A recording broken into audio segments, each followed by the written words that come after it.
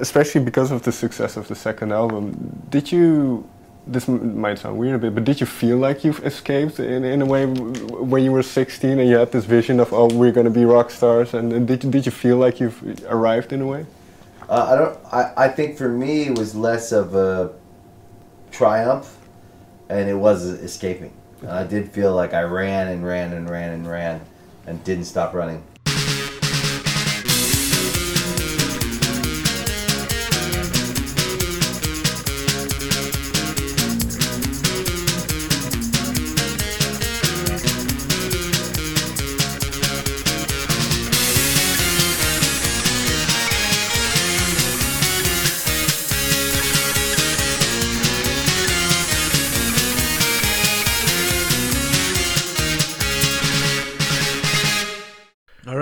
You know what? I came across one of those articles, on like CNN or some shit the other day, and it was one of those like kind of heartwarming, like, doctors said he'd never walk again. Today, he's running the Boston Marathon. Huh.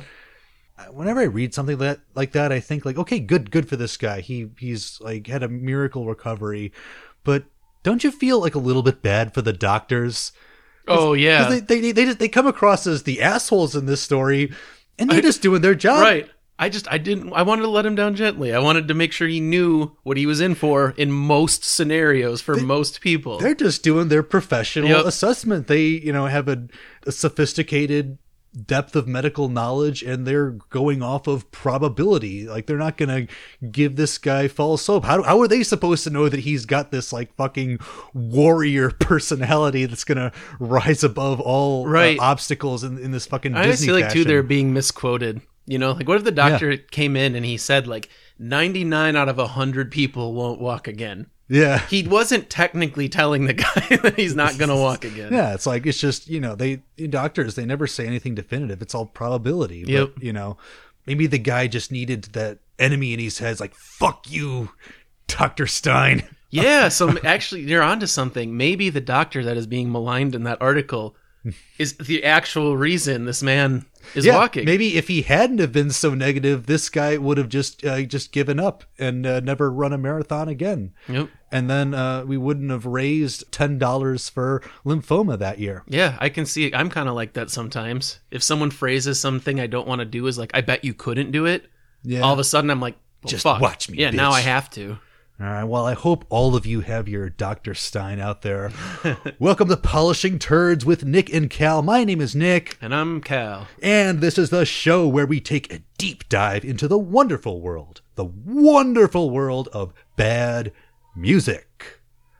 And today, of course, we are concluding our two-part series on the twin terrors of pop punk known as Good Charlotte. All right, Cal, we talked about these guys. It was actually just about 2 days ago. we did something we don't usually do. We're recording these episodes back to back. But is there anything that like was just kind of sitting with you weird from the last episode? Anything that you just like still need to get off your chest about these guys? Honestly, no. I find them so bland that I'm having trouble coming up with anything like. I don't know, we've covered like morons, we've covered hard workers, we've covered like just really interesting personalities, and these are just kind of normal dudes that got big. And the music is just average enough that I'm just having trouble coming up with anything. I wanted to hate them more. Let's say that. I wanted to hate them more. Yeah. I'm actually surprised by how little I hate them. Like, maybe it's because I got all of it out of my system earlier. And I think, as I said in the first episode, I think our bar has just been so significantly lowered doing this show that, now the time we finally got around to pop punk, we're like, this isn't that bad. Once you hear Psychosexual like that by that like Five Finger Death Punch drummer, like you just like re-listen to everything you've ever heard before. You've had it changes your conception of what bad music can be. Yep. I think what I'm enjoying about the series so far more than the band themselves is just kind of, it's given me some nostalgia.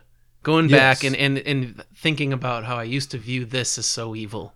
And realizing like it's really not. It offended me specifically at the time.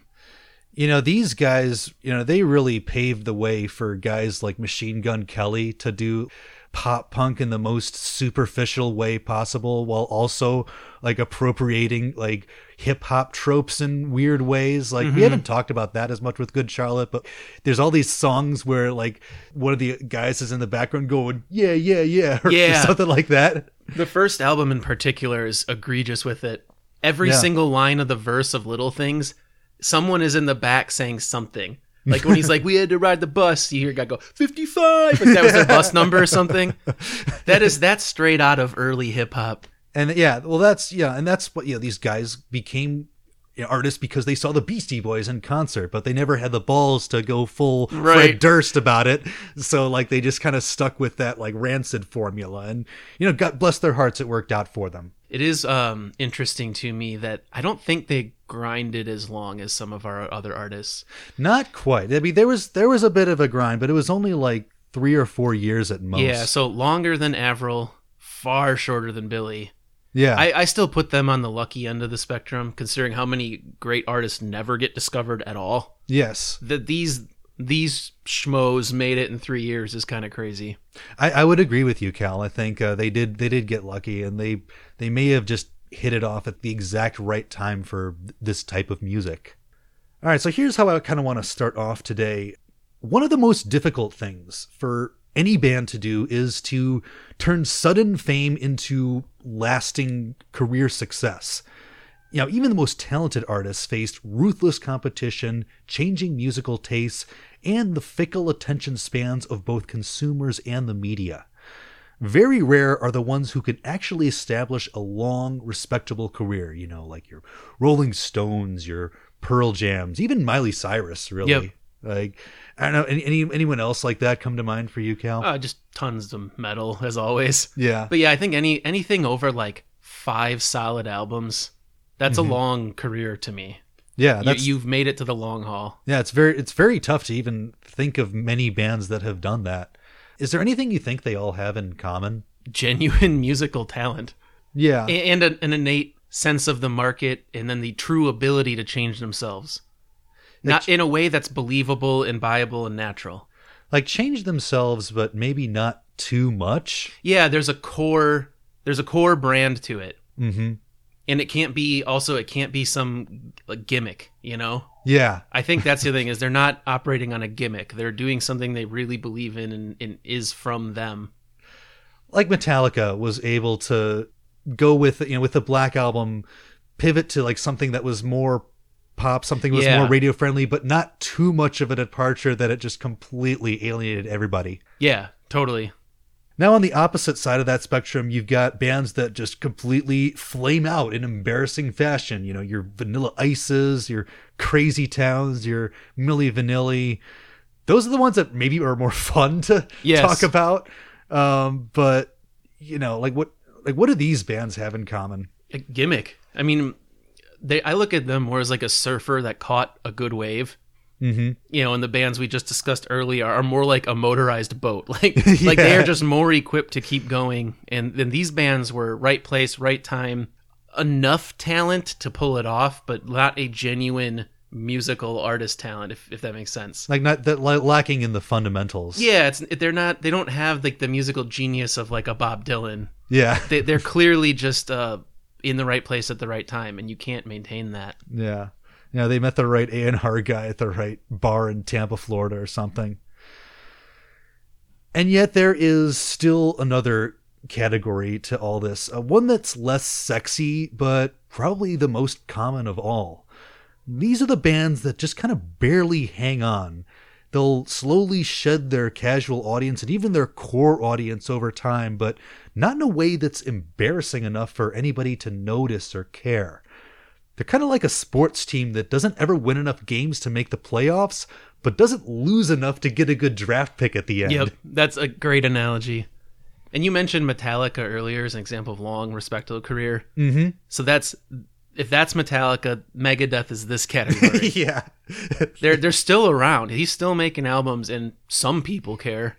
Yeah. Not me. but I'm sure if you looked at the sales charts, from let's say Rust in Peace onwards, Countdown, it's just steady decline forever. A little bit of a steady decline, and that I will argue is the category that I think Good Charlotte falls into, and I want to kind of study the latter half of their career from that perspective.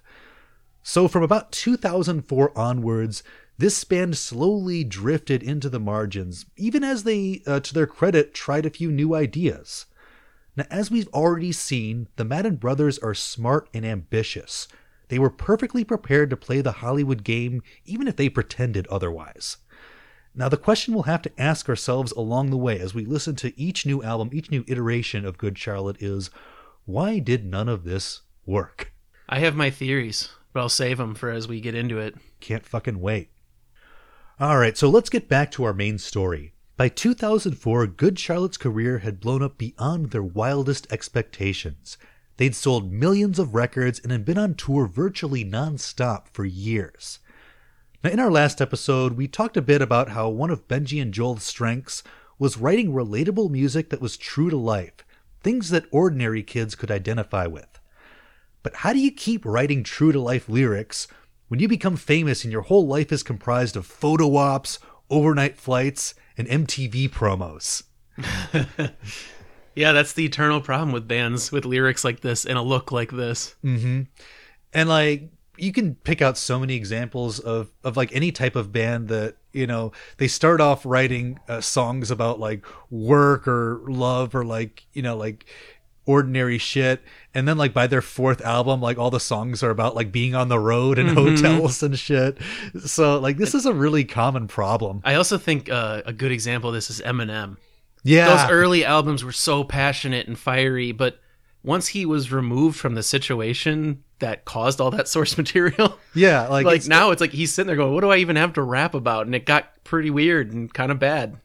I know, like it's like he never lost his talent as a rapper, but like it's so much more interesting to me when the subject matter is like him being poor and him getting into all those fucked up situations, being on drugs, and like you could be like, I could meet this guy, and that'd be really interesting. So to that point, I want to share with you guys a quote from Benji. He's talking about when the band was asked to record their third album. Cal, you want to take this one? It's been a while. All right. I don't have a Benji voice. Just do Cal voice. All right. I remember that I had stayed in Japan for a week, and then the label said, in 2 weeks, you're going in. I remember thinking that I didn't even know what we were going to write about. We were just in this whirlwind bubble. He went on to say, quote, we were facing a lot of criticism from all sides. We didn't quite fit in with pop music. We didn't fit in with the genre that we came from. It was such a strange place to be. So we internalized it a lot, and I think it all just came out on the actual record. And the result of all this internalized pressure and insecurity was Good Charlotte's third album, The Chronicles of Life and Death. That's heavy. Very serious. Yep. Very serious, guys. This disc has a noticeably darker tone than its predecessors. And I think you'll hear that in the lead single, Predictable.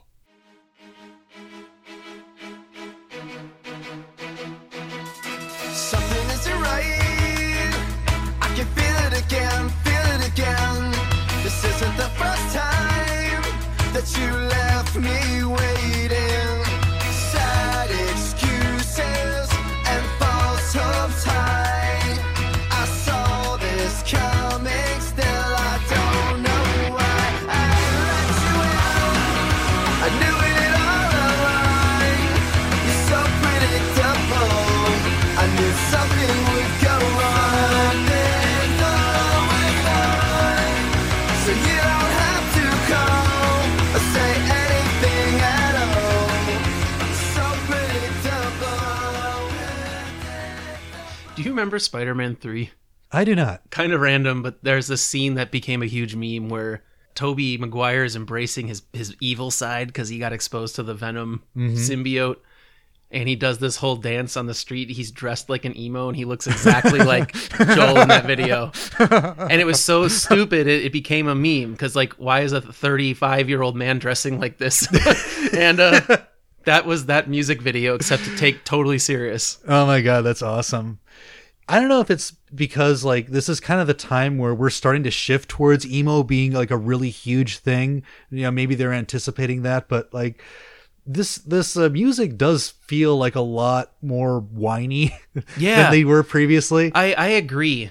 And that's actually one of my theories on why none of this worked. I think his whiny tone, it doesn't work past those first two albums. No. And I don't really know why that is. Maybe we'll get into it. I think the age of the members is a primary factor. And tastes just changing from when that was big. Well, one of the things I actually did like about their first two albums is that they did sound like they're having fun. Like, Lifestyles of the Rich and the Famous, like they really do sound like they're the guys standing outside the tent throwing rocks in. They're just a bunch of like stupid young semi-punks that you might want to have a beer with. But like, I don't know if I want to cry on Joel's shoulders or have him cry on mine. It's just like, he doesn't embody that as completely as, it's like someone like Robert Smith from The Cure, which he's clearly trying to be. Although that song supposedly is about his dad, and the abandonment issues that I'm sure he still has. But it does feel like just like really your average like high school relationship song. Yeah. And I also think all the overproduction, the extra like strings and stuff. Yeah, there's a lot of that. There's a lot more strings, piano, like keyboards, etc. And I don't think it helps. No. Again, if you're going to try and be either punk or pop, either one, it doesn't really fit in. Yeah, this is like kind of the point where they've really abandoned any pretense of being like an actual street punk band. Mm-hmm. And like, not that they had to stay like that forever, but to me, that image just worked better than what they're trying to do at this point. Oh, there was also this other thing about this album. They did two different versions of the CD with two different covers, two different cover arts. And there was the life version and the death version. And each version had a different bonus track at the end. Oh, which is very clever, boys. I'm sure that like there are enough kids out there with mom's credit card that are going to insist on buying both. You got to have both if you want to complete the collection. That is smart. Yeah. I think Blink-182 did the same thing. Yeah, take off your pants and jacket. We're all three different. That. Yeah. Yep. But the second single off this album is even more on the nose. Now here's the thing, guys. On the one hand, I want to give Good Charlotte credit for continuing to write songs that are an honest reflection of their daily experience. But on the other hand, when you listen to this next song in particular, it's hard to ignore the blatant irony that these guys are effectively complaining about being rich and famous. Check it out. This track is called I Just Want to Live. It's getting hectic everywhere that I go. They won't leave me alone. There's things they all want to know. I'm paranoid of all the people I meet. Why are they talking to me? And why can't anyone see? I just want to live. Don't really care about the things that they say. Don't really care about what happens to me. I just wanna live. Just wanna live, just wanna live, just wanna live, just wanna live, just wanna live. I rock a lawsuit when I'm going to court, a white suit when I'm getting divorced, a black suit at the funeral home, and my birthday suit when I'm home alone, talking on the phone. Got an interview with the Rolling Stone. They're saying, now you're rich and now you're famous. Fake ass girls all know your name. And of the rich and famous, your first hit on you are shame. Of the life, of the life, of the life we're living. I just wanna live. Don't really care about the things that they say. Yeah, no, man. They're like the dog that caught the car, or whatever the old saying is. Yeah, it's- They wanted to be rich and famous so bad, and they got there, and now they don't like it. Yeah. I mean, and I'm sure here's the thing, like, I'm not like really mad at them for that, because I'm sure being famous would be really shitty of like, of like constantly having to worry about security or, just all the little small bullshit things that you have to pay attention to that you never even thought about before. Mm-hmm. But the problem is that like they were ripping on these guys like a year ago. Yes. So it's like anyone else, I would buy them complaining about being famous, but not these guys. So I'm sorry. And I know it's low hanging fruit to make fun of them for that, but like they fucking teed themselves up for it. Yeah, I agree. So overall, I think The Chronicles of Life and Death isn't a great album, but it's fine. Like, it's not offensively bad to me. And it did fine on the charts. It sold 1 million copies in the US, which is, albeit down from the 3.5 million that Young and Hopeless did. However, though, even that might deserve an asterisk, as some of the singles from The Chronicles of Life and Death may have been artificially propped up by Sony. All right, Cal, so we're going to get into a little bit of a side tangent here. This actually, we've talked about this before. This rings a bell. Yeah, we've talked about payola in general. I think the first time we mentioned it was when Limp Bizkit had their payola thing where Interscope was paying a DJ to play Counterfeit a bunch of times. This is a 2005 scandal involving all of Sony and like just that on a much wider scale. So, a little bit of background. In July of 2005, Sony and their music partner BMG were fined $10 million by the New York Attorney General's office, basically for bribing radio stations and DJs to play certain songs. Those fiends. I know. And like, this is the type of shit that probably happens all the goddamn time. Yeah, this is just the one we're hearing about. But like, yeah, they got caught doing it. It has to. I can't imagine having this discussion if you're like a guy who works for Sony. Yeah. If it's not industry standard, what are you going to pull a guy aside like, hey, I'll pay you? You know, like, no, this is happening all the time. It's probably normalized. Like there are like tons of guys that make 6-figure salaries just to try to promote their music, and about 10 guys under him that are like chomping at the bit for that job. Like, aren't you, it's just like being in politics or anything else. Aren't you going to like do everything you possibly can to fulfill your one baseline objective? Yep, absolutely. So a lot of this, sometimes it was just like outright payments to DJs, but more often it was like a lot of like veiled gifts. They would like just send a DJ like a flat screen TV or some shit, or they held these contests that were supposedly open to the public. Like, you can win a VIP tour with Good Charlotte or something like that. Just like McDonald's Monopoly. Yeah. I'm not even joking for all of you who don't remember. That did turn out to be McDonald's employees were winning high up employees were winning a vast majority of those contests. Exactly. This is the exact same shit. Only, you know, instead of getting free like whatever the hell month of ice cream, they're getting all these like little like vacations and gifts, and the radio station employees are the only ones that win them. Yep. So among the artists that Sony illegally paid to promote were Jessica Simpson, Audio Slave, Franz Ferdinand, Good Charlotte, and our old friend Avril Lavigne. I think that's what I was thinking of. Yeah. I think we mentioned it back in that series. I vaguely remember that, but she was being pushed by Sony. Nope. So, you know, not that like Good Charlotte is or evil for that, but like it's just interesting and worth mentioning. Yep. Now, meanwhile, Joel and Benji themselves were undeniably soaking up the lifestyle of the rich and famous. They launched a clothing line called Made, which they later renamed DCMA. I'm not going to pretend to be like an expert on like fashion or anything, but it seems to be just like one of those par for the course things that so many celebrities do when they become famous.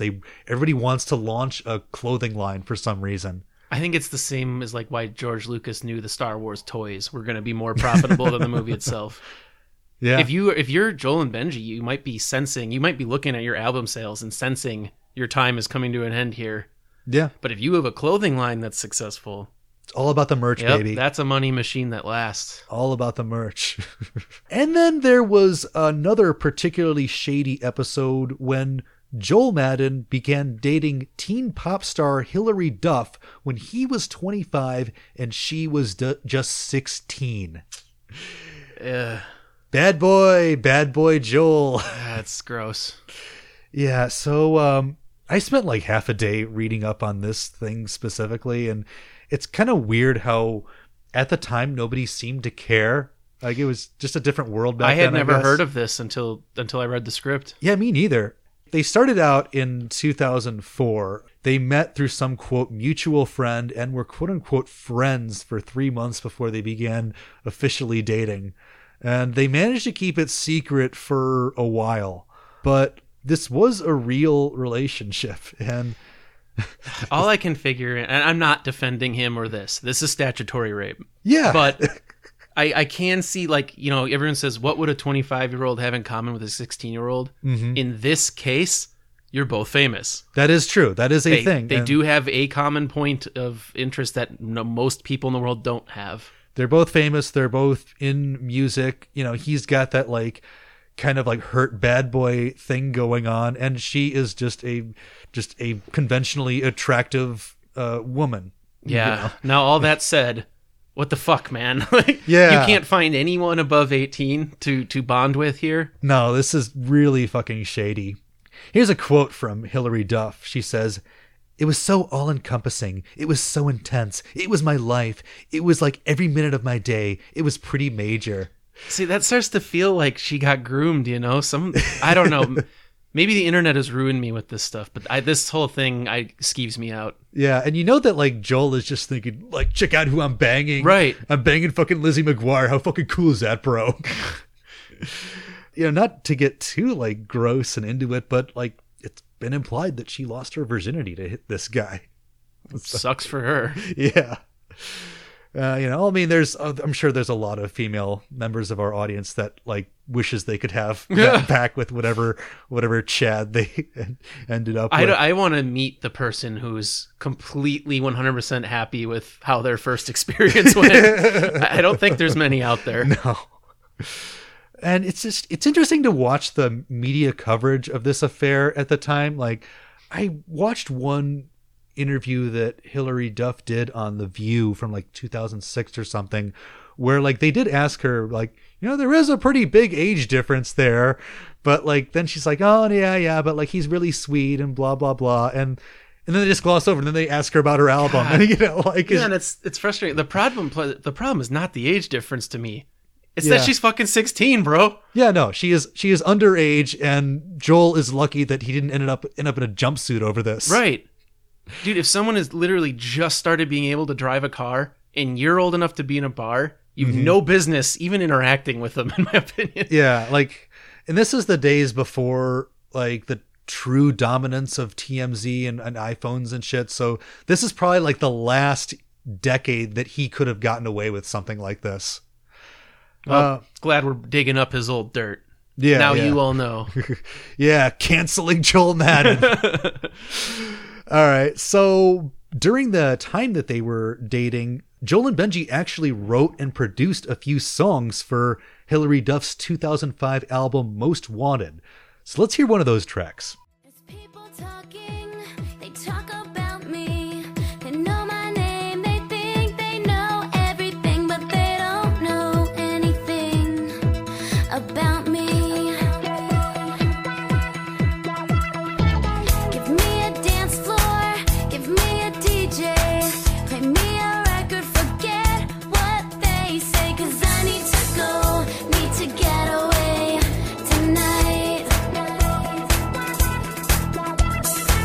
I put my makeup on a Saturday night. I try to make it happen, try to make it alright. I know I make mistakes, I'm living life day to day. It's never really easy, but it's okay. Wake up on a Saturday night. Could be New York, maybe Hollywood and mine. Man, that song is so painfully generic. I wish I could say like, yeah, you can really hear some Good Charlotte in there. Yeah. I don't hear anything unique in there at all for any reason.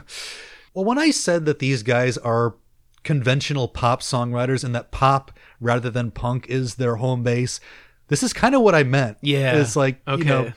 like they do have a sense for what pop music should sound like. And if they're, you know, if they're not doing it under the Good Charlotte label, like they're not afraid to like just go there. And I'm sure they made some money off of this, probably more than they made doing their last album.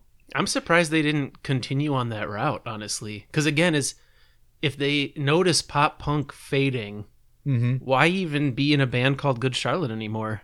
You've got your ins with the industry now. Just start producing, start attaching yourself to other artists. Well, they actually did do this, you know, quite a bit. Not a ton. Like they never reached like Timbaland status or anything, but they wrote and produced these songs under the name Dead Executives, and they used that name Dead Executives on like a couple of different artists. Like this kind of became more of their thing over the years, but they were very low key about it.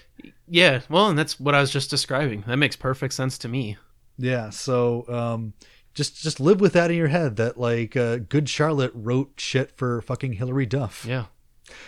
Now, ultimately, Joel and Hilary Duff broke up in 2006, and shortly thereafter, Joel started dating reality TV star Nicole Richie, whom he eventually married and is still married to this day. Good. She's his age. Look how much better it worked out. Yeah. And it apparently did work out well, because they're still married to each other. I have heard she's actually like, so all the world knows of her is that stupid Simple Life reality TV show that was existed for a while. Yeah, and I've heard both her and Paris are far more reasonable people than the characters they played in that show. You would have to think so. Like, just because give anybody a certain amount of wealth and education and socialization in society, like, there's no way they're that bad. Yeah.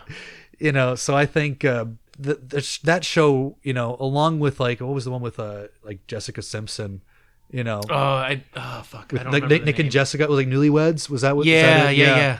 That show I've also heard like really was just very selectively edited and completely unfair to how she actually is and how intelligent she actually is in real life. Yeah. But that was like kind of the vibe back then, is like, we love to make fun of, you know, lifestyles of the rich and the famous. Like they love to create this like celebrity bimbo character that we could all just kind of make fun of, even though we're all making minimum wage and shit. Right.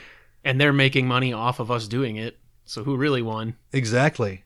Yeah, so Joel married Nicole Richie, and Benji eventually married Cameron Diaz, whom he is still married to. So holy shit.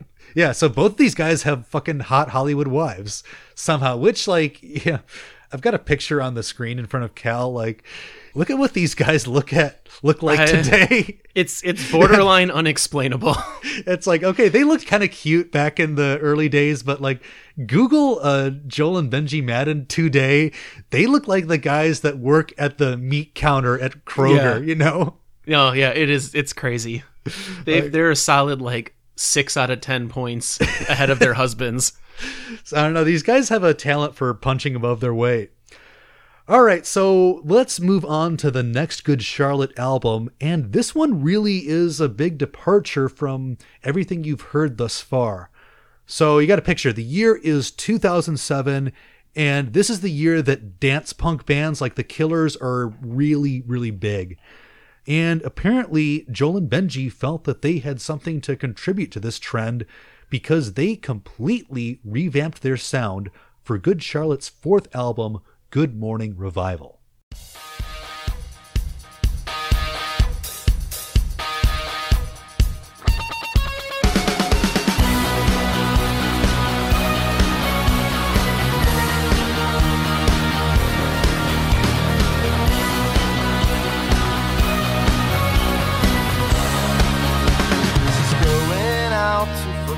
They were together all that time. He was taking her for granted. She wants to see if there's more than he gave. She's looking for. He calls her up. He's tripping on the phone. Now he doesn't want her out there and alone. Now he knows she's moving it. Knows she's using it. Now he's losing it. She don't care. Everybody.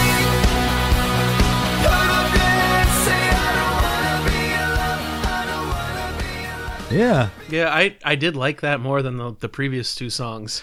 I actually do kind of like this album. Like, it's really silly, and it's just not what you would have expected just from listening to that first album, but it's like, my only issue with it, honestly, is Joel's voice. Yeah. I think he's just too whiny for the style, but the music was fine. Yeah, he's got to carry it a little bit more, but it's kind of fun, actually. Like, they somehow pull it off.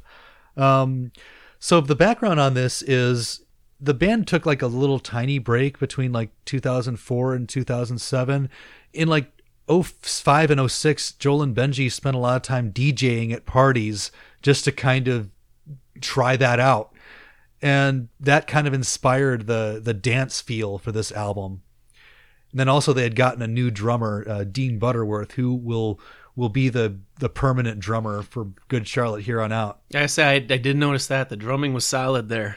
Yeah, you got to do that little disco. Yep, and that's not easy. I mean, if you're a trained studio musician, it's easy, but that's tougher than the pop punk beats they were doing up till now. Yeah, for sure.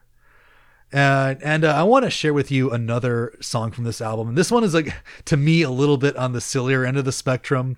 It's called Keep Your Hands Off My Girl. Let the record play. Let the record play. Let the record play. The way that you dance, the way that you move, the way that you stare at me across the room. You carry Dior bags and you got your Chanel. You wear Louis Vuitton, HG, and YSL. Now I got Bathing Ape, I got DCMA, I got brass knuckles hanging from my neck and my chain. I got a Model 26, but she stays in her place. I got a curved shawl neatly tucked inside of my waist, and the record keeps playing the same old song. The hips is me mugging on me all night long. They said,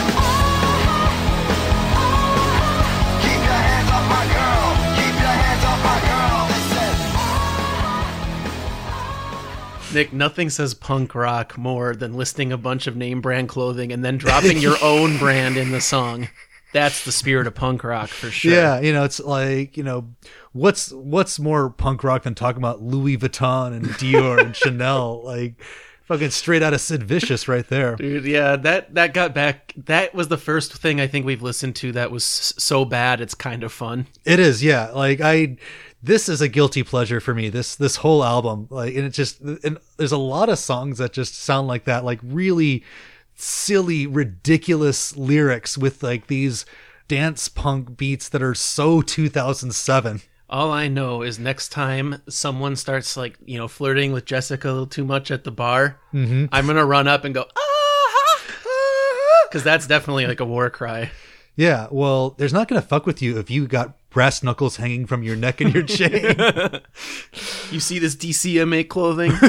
That means I'm badass.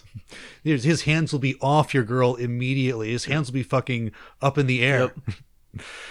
Yep. Yeah, so it's a silly album, but I don't hate it as much as I find it more interesting than Chronicles of Life and Death. I'll put it that way. And in terms of performance, this album debuted at number 7 on the Billboard charts. It sold only around 300,000 copies, which is another step down. But that is kind of weird because I feel like some of those songs were actually like bigger than. I think I remember the first one. Yeah. Like, once we listened to that chorus, I was like, I swear I've heard this floating around. And from what I've dug into, like a lot of Good Charlotte fans seem to like actually like this one. So I don't know. It's weird. Like, yeah, maybe it's just like this is 2007 and nobody's making money anymore. Yeah, it lands squarely in that era where we were all just downloading music. Yeah. And I also got to warn you guys, like, this represents the last Good Charlotte album or musical era that I even can pretend to like. Like, from here on out, it's all going to be like just straight mediocre schlock. All right. Hey, that's our zone, man. That's what we like. This is when the turdiness of this podcast just starts to heat up. So get ready, folks. And if you can mark any one point where Good Charlotte really starts to jump the shark, I would argue that it is in 2008 when they put out their remix album, Greatest Remixes. This is never good. Like, I can't think of, maybe Linkin Park. That's the only band I can think of where the remix album was actually good and respected. But there's not many others, not especially for rock bands, that I can think of where a remix album comes out and it's anything other than a joke and a total cash grab. Mm-hmm. So if you're one of the 12 people who bought Good Charlotte's Greatest Remixes, perhaps you'll feel a little bit of nostalgia here. But for the rest of you guys, we are going to play the remix of Little Things by Patrick Stump. That's not encouraging.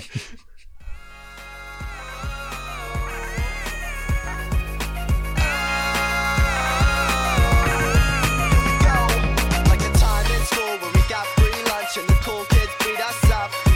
And the rich kids had convertibles and we had to ride the bus.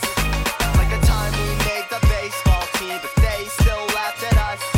Like the time that girl broke up with me cause I wasn't cool enough. Trick!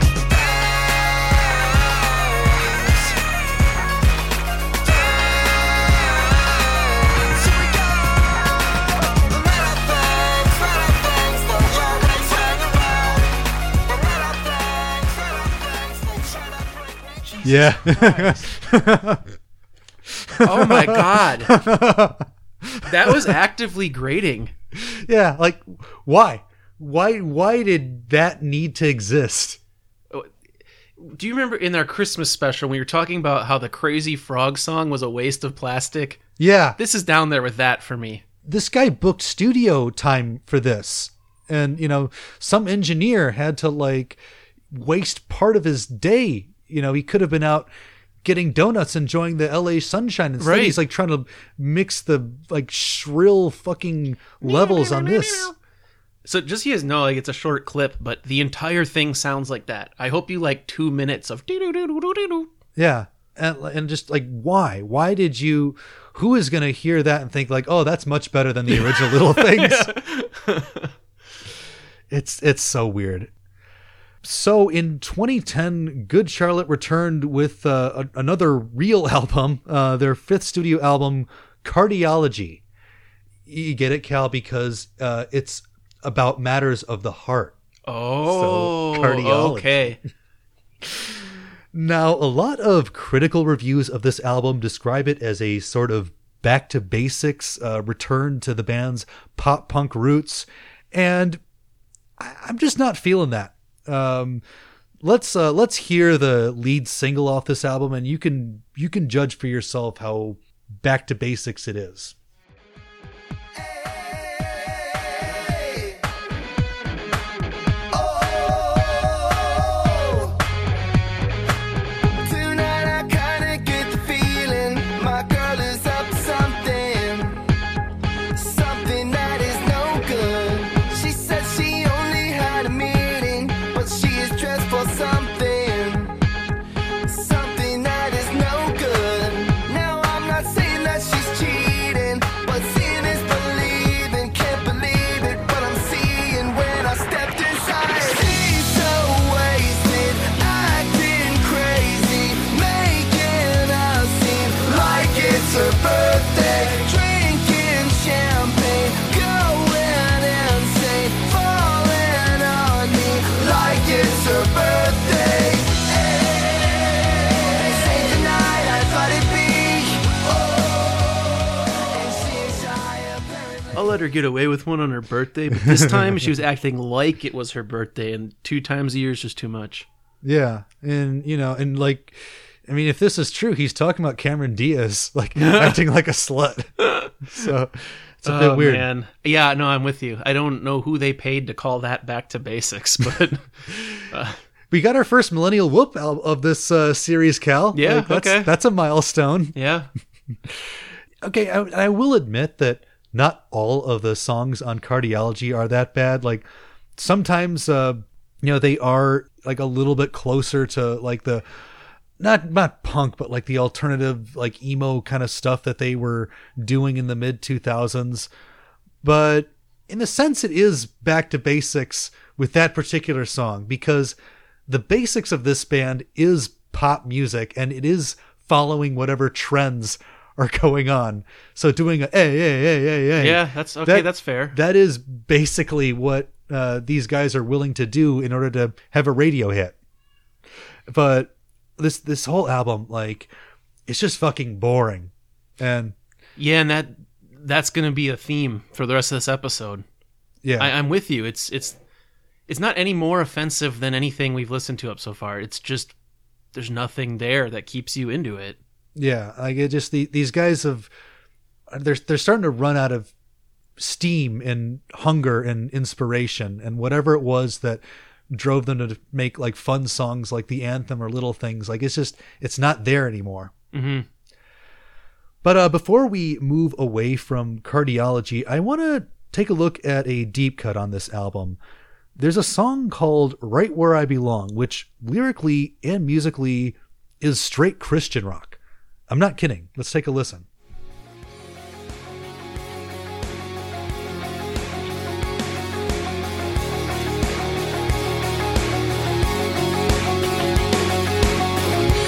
As I leave the empty station, the first thing I see is the sun over the mountains, West Hastings Street, anxiously waiting.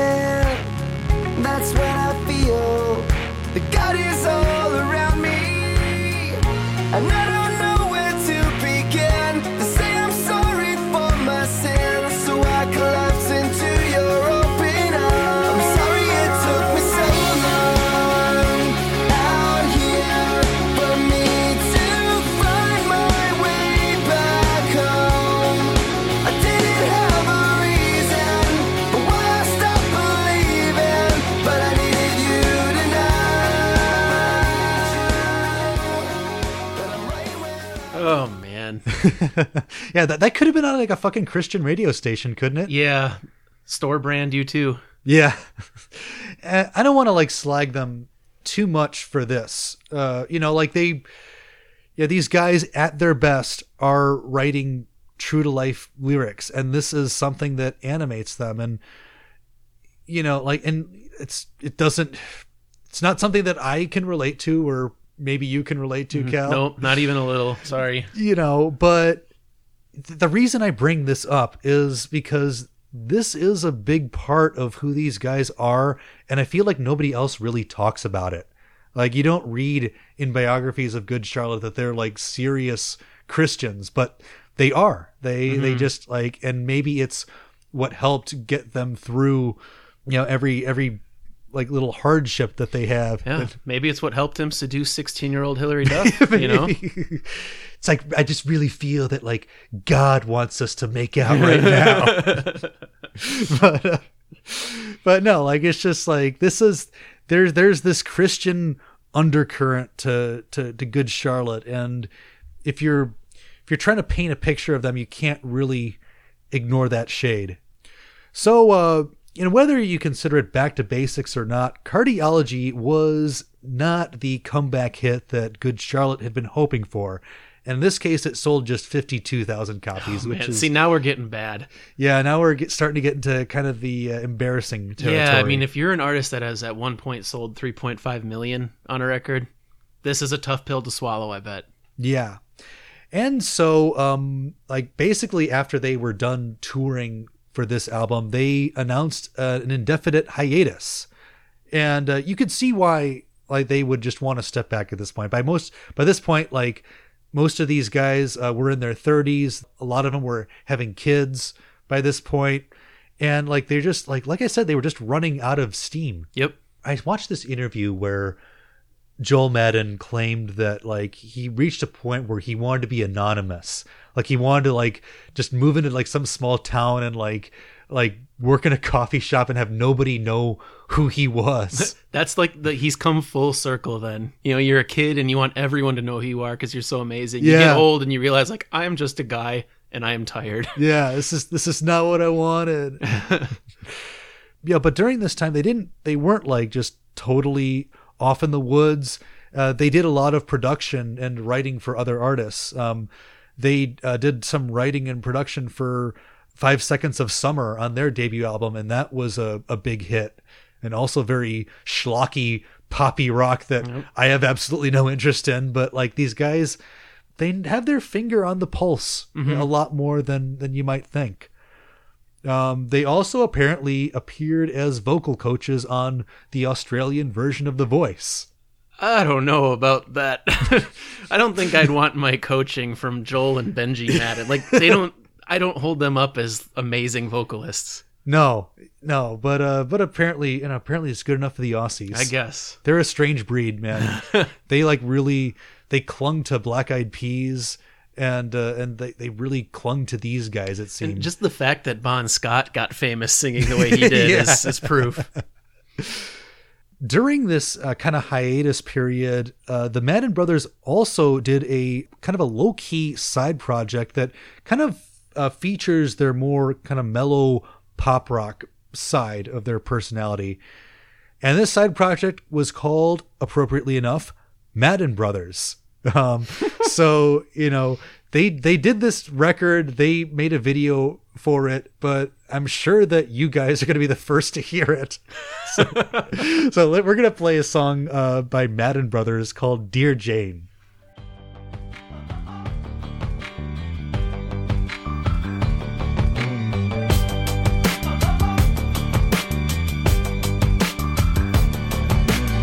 I met you down on the Lower East Side, and this whole thing started when I just asked for your name. You said it's Jane. Now we're 3 months, 7 days into this thing, and I can't help looking at it. It's all been in vain. Yeah, all in vain. Now, dear Jane, yeah, I'm writing you to say that we're no good together. Oh, Jane, yeah, I'm gonna find a way to float away like a feather. I don't wanna hurt you, but I gotta make a change. All I can say is that I hope you feel the same. I'm glad we're almost done with these guys, Nick.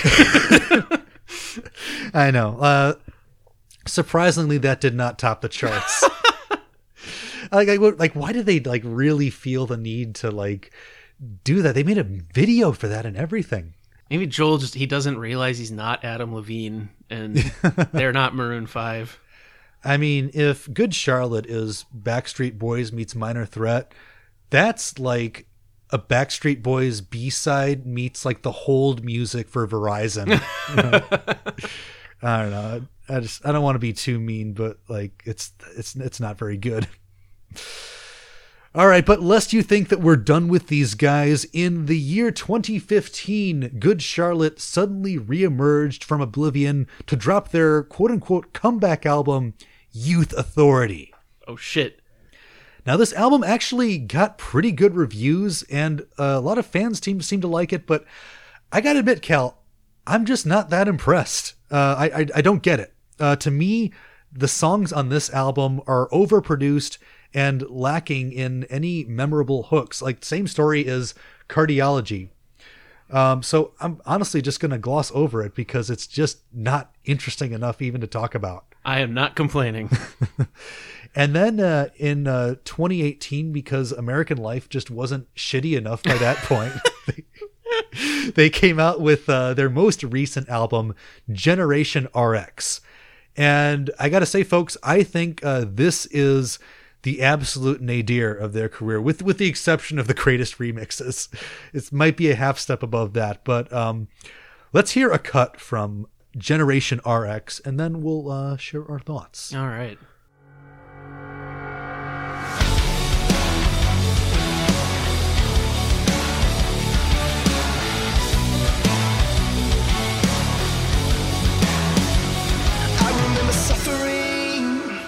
With every single word they said, I could always feel them. I could always feel them. And even when I ran away, the voices in my head, they stayed. I could always hear them. I could always hear them. Alone inside, I wish that I could die. All this hate will burn your life down. All the pain you cause, your own suffering. Tell me when you look in the mirror and talk to yourself, do you even see it all? Dude, it's always tough to watch these artists that come up in these kind of the angst scene we grew up in. Yeah. It's just tough to watch them try and make music now because they're older than us and they're still trying to write lyrical content aimed at like 16-year-olds. Yeah. Life is so much pain. It's like, you're a grown-ass man. It's hard. Like, just, I went through a breakup recently, and I can't get as pissed off as he sounded and as angsty as he sounded in that song. It's just, well, and even in the most painful moments, I don't think a mature brain is thinking about it this way. yeah. So much pain, like, you're able to step back more and be like, hey, how did we get here? You can think better about it. Yeah. Yeah. So that is like the really embarrassing part of this is like, they could sell it much better on like the Chronicles of Life and Death, because they're still young enough by that point that makes sense for them. But like, come on, you got like a 10-year-old at home. Right. Like, and even he's like, come on, Dad, a little immature here. and then part of the problem is that just like sonically, this album falls for all the like really shitty production gimmicks that you hear in like every alternative rock sounding thing nowadays. It sounds sonically like crap to me. Yeah, I agree. Now, like, the idea behind this album, like, it's probably the most like serious thing they've ever attempted. It's called Generation RX, and supposedly it's a commentary on the opioid crisis in America. Which, okay, that's fair enough. It's an issue. Serious stuff. It's a real issue, and it's a much darker album than probably anything they'd done before. There is one song I kind of like lyrically, not musically, but it's called Prayers, and basically it just tries to deconstruct the whole. As we listen to, sorry, you might hear Cal's dog in the background. We're dog sitting. Your little poodle that you're taking care of. Yeah, basically he's trying to deconstruct the whole thoughts and prayers meme that props up anytime there's a school shooting or anything like that. And given that we know that these guys are actually religious and, maybe take their religion more seriously than like most quote unquote Christian artists, like you can really start to see where they're coming from. And I appreciate that for real. And then the other thing I do like about this album is it's only like 30 minutes long. Oh, so yeah. You get through it pretty quick. Yeah, even with good punk, that's about the right length. Yeah. Oh, for sure. I don't think a punk album should be much longer than ever 40 minutes. One of the absolute best albums in punk history was Bad Religion Suffer, and that's like 26 minutes long. Yep. But it feels like just like an epic masterpiece. Yep. Now, neither Youth Authority nor Generation RX sold particularly well, but, they seemed like they did just enough to put Good Charlotte back into the public consciousness. And this came just in time for millennials like us to start feeling old and nostalgic. And in the past couple of years, we've seen like a resurgence of interest in pop punk and emo, and I'm not happy to see it, but like, it's just like, it's an inevitable fact of life is that like people are just going to become nostalgic for whatever was popular way back when. And as is tradition, now that we've covered them, I predict like no sooner than 2 weeks after part 2 comes out, some Good Charlotte headline will hit. Yeah. They're going to be part of some major thing or another. And in fact, later this year, they are going to be playing at the When We Were Young festival. I looked in to see if this was even real after real. I read this. It I was is real, like, my brother. Fuck. No, like you're going to see, if you want to see some 38-year-old MILFs in mascara, go to Las Vegas in October where Good Charlotte is going to be playing. Also, Green Day, Blink-182, Yellow Card, Rise Against, Sum 41, Newfound Glory, the fucking Offspring are going to be there. It's funny because middle school me would have shit his pants at this lineup. Oh yeah, that would I would have sold my dream. soul to go to this. I know, but like it's a fucking $2,000 nostalgia fest for elder emo millennials. All right, so there you go, guys. That's Good Charlotte. To close this out, I once read a quote from Benji that said, okay, you gotta do this, Kelly, because you're Benji now. I just realized. We're called Good Charlotte, not Great Charlotte. The truth is we're pretty average. And that essentially is my read on this band. They're average. They write songs with competent pop hooks, but they never really had the chops to become a mainstay like Green Day or Blink-182. But when it really comes down to it, I don't think that Joel and Benji really wanted to be those guys. I mean, they probably did at first, but once they got to the big leagues, they probably realized that all those rich and famous celebrities were actually complaining about something real. Mm-hmm. But then the twins did something interesting. They sunk their hooks into the business end of music. They did this first with Dead Executives, the production team that we talked about earlier. And later on, they founded MDDN, or I guess Madden is how you're supposed to pronounce it. MDDN, or Madden, is a marketing management company which works with numerous successful artists. And in 2020, they even launched an app called Veeps, which helps artists live stream their own shows. In short, the Madden brothers have created a hidden empire without any of us even knowing.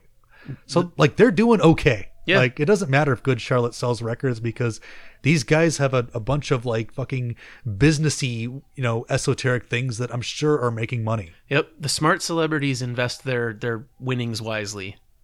And a lot of these artists that are under the Madden label are like kind of like younger artists that I've never heard of. I'm sure some of our younger folks have heard of, but among their artists in the repertoire is Anti-Flag, who are a legit real punk band that I held very dear back in the early 2000s, and they're teamed up with Good Charlotte. So you can't escape. I guess they got one actual good fish in there. Now, earlier this year, the world's first punk rock museum opened in Las Vegas, Nevada. The project was founded by Fat Mike, the frontman from NoFX, and a man whose punk credentials are unquestioned. And yes, this museum does include a space for Good Charlotte. Now, if 16-year-old Nick could have heard this, he probably would have had a meltdown at this unforgivable blasphemy. But as a world-weary, cynical adult, I can live with it. Good Charlotte may not align with my take on punk values, but in an environment where everything is eventually subsumed by capitalism, who can? Who really fucking can be a true punk rocker in 2023? Completely impossible. And I guess what I want to close out with is at least Good Charlotte made some people feel something. And they never started any hate mobs in the process. That's where the bar is. Don't stoke the fires of racism. And you're fine. Yeah, don't actively promote fascist propaganda and you're okay in our books. All in all, it's the little things. All right. All right. That is our Good Charlotte series. Thank you so much for paying attention, for listening to us, downloading us. Give us a 5-star rating on Spotify or Apple Podcasts if you haven't already. If you haven't, you're a total fucking poser, worse than Joel and Benji on their worst day. Yeah. And just remember that gratitude is always on trend.